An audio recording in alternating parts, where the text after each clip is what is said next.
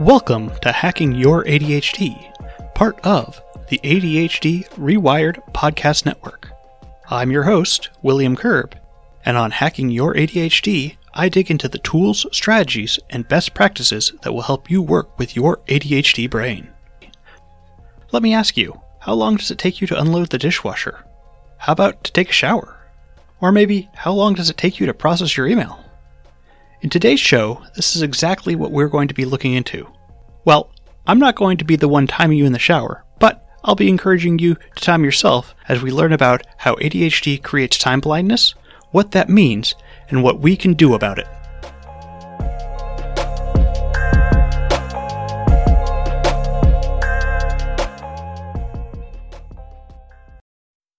Time blindness is the inability to accurately tell what time it is now, how much time is left, and how quickly time is passing.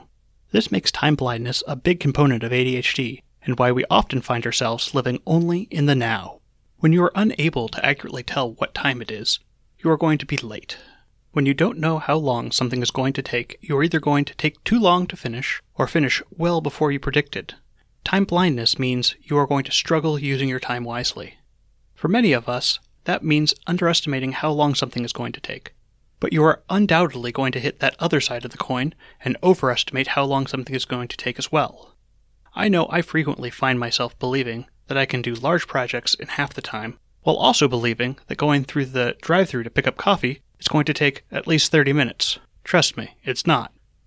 What I found is that basically our brains are great at confounding small things and minimizing bigger tasks. Both sides of this are important to address because if you aren't accurately predicting how long things take, you are going to be unable to do any realistic planning. When I first started planning my days and using a planner, I didn't understand that my time predictions were completely unrealistic. As I planned my day, I would fill it to the brim and find myself behind by 9 a.m. It was demoralizing, and it made me feel like crap. I asked myself why I couldn't keep up with my plan. I never told myself that I was just bad at planning. I told myself that I was bad at executing. That I was bad. I didn't think that my time predictions were unrealistic. I knew I just wasn't working hard enough. And when I did realize my plan was bad, I ended up blaming the tool and not my ability to make those plans. I've gone through countless planners with only the first week or two filled out before I abandoned them. It wasn't until I started working on making more accurate time predictions that I realized I was using my planner wrong and actually got some use out of planning my day. And while using a planner can be important, I'm going to save that topic for a future episode. So let's get back to time predictions. Let's dive in here. Let's imagine that you're trying to clean your bedroom. Picture your room in your mind's eye. Alright, let's see what we've got and make a few time predictions here. Okay, there's a bunch of clothes on the floor, and all over that chair that I pretend is for something other than just putting dirty clothes on. And my daughter has left a couple stuffed animals in here, so we'll get those out too. And if I'm throwing the clothes in the hamper, that won't take too long. Let's give it like a minute, right? And if I'm cleaning in here, I should make the bed too. But I'm just going to toss the blanket back on and straighten the pillow, so easy peasy. And then there's trash and some extra glasses on my nightstand, but I can just take those down to the kitchen when I'm leaving. Yeah, it's a little messy, but not that bad. All small stuff, really. Let's say 5 minutes, right? I can do that before I leave in the morning. Okay, first step, grab the hamper. Let's fill that up. Okay, well that took longer than expected. And I'll just run this pile of stuffed animals over to my daughter's room. Okay, now we can just make the bed. Oh, hooray! More stuffed animals in here. And now we'll just take care of this trash on the nightstand. Okay, and now the trash can is overflowing, so we'll take that out real quick. And time check. Okay, 15 minutes, not great. And I actually need to leave the house in 5 minutes now, so is there anything else? The glasses. Okay, and we'll take those down to the kitchen and call this good. And if I missed anything else, I'll just have to get it next time. Okay, let's take a breath. I was having some flashbacks there. We've all been there, and I know at least I'm going to be there again sometime. I'm sure you will too. And as Brendan Mahan of the ADHD Essentials podcast says, some days the ADHD wins. But it doesn't have to win so often. And now we're going to work on some ways to make sure that that happens less often. First, what we're going to work on is creating more accurate time predictions. This is something I learned to do when I went through the ADHD Rewired coaching and accountability groups. I'll be honest, I didn't think it was going to be that important when I started timing things. My brain told me that I knew how long things took, and while sometimes I did have a pretty good grasp of things, there were plenty of things that I was off by miles. One of the most important things I learned through timing was that when you do any task, there are actually 3 parts: the setup, the doing, and finally, the cleanup. When I started, all I ever considered was the doing part. Let's say we decided to time track our showers. Well, if we are only timing the time we are in the shower, we are missing a few other parts that go into taking a shower. You might be waiting for the water to warm up, or be picking out a podcast to listen to. Oh, and there's a whole part of also having to take your clothes off. I mean, sure, I've gotten into the shower before still wearing my socks, but I can't recommend that experience. And of course, once you've finished your shower, you need to dry off and put on new clothes. Yes, that's still part of the time you should be timing for your shower. All 3 parts of this make up the whole of the task. Recognizing that a task is more than just the time it takes to do the doing part of a task has been a huge part of getting my brain to work around my time blindness. When you are seeing every part of a task, it makes accurate predictions so much easier. But let me acknowledge that just knowing this isn't going to solve everything. I still get tripped up with parts of tasks that are invisible to me. A great example of this is parking.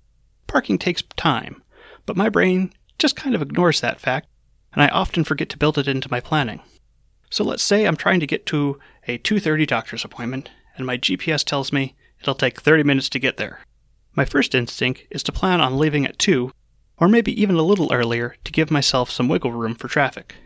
But it still doesn't give me enough time for parking, and also walking into the building, which apparently also takes time.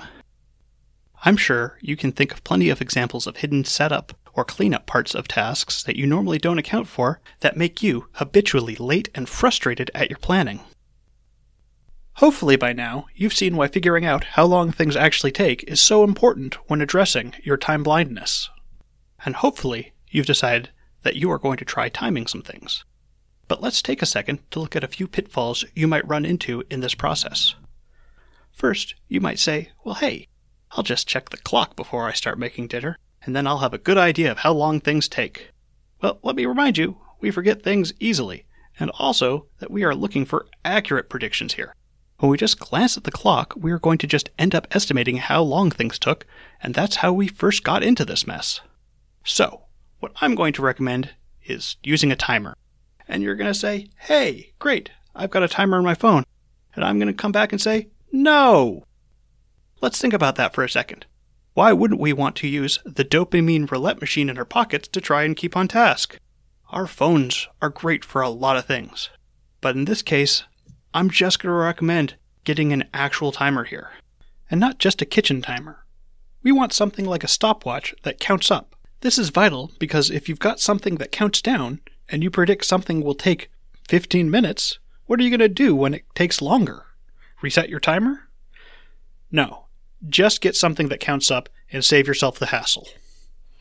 I've got a few recommendations for the timers I like to use, and you can find those on the show notes page at hackingYourADHD.com/podcast/timing.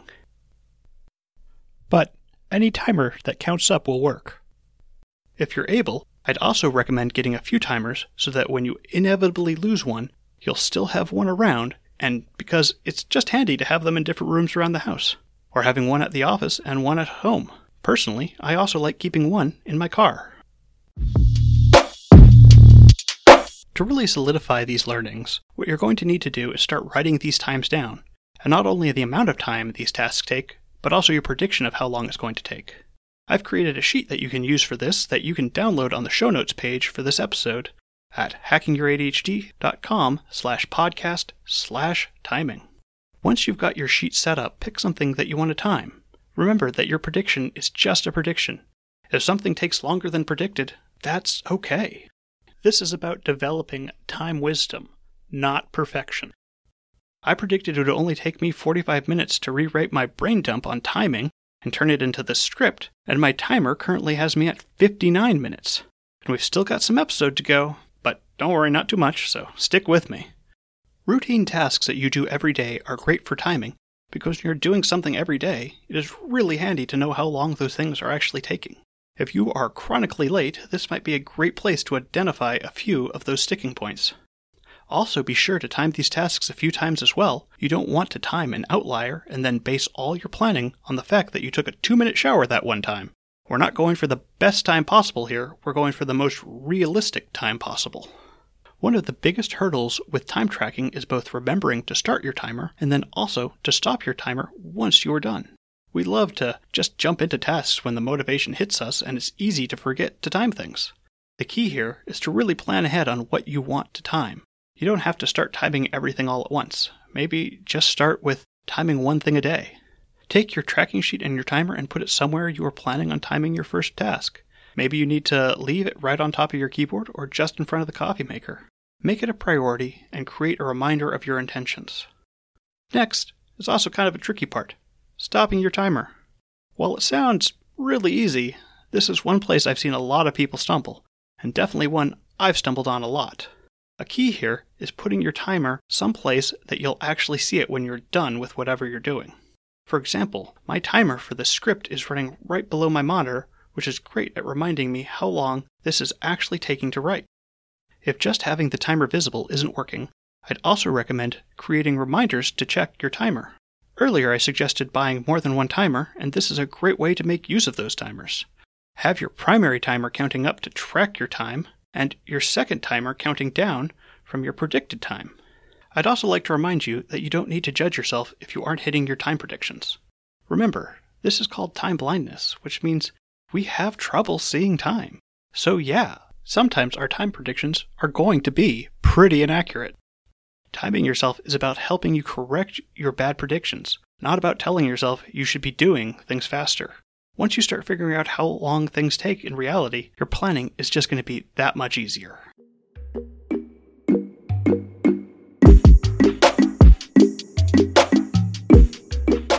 Thanks for sticking with me all the way to the end. Before you go though, let's do a quick rundown of today's points. 1. Get yourself a timer. You don't need anything fancy, but try to find something that isn't your phone and that counts up. 2. Make predictions on how long your tasks are going to take. Accurately predicting your time is a skill, and the more you practice, the better you will get. 3.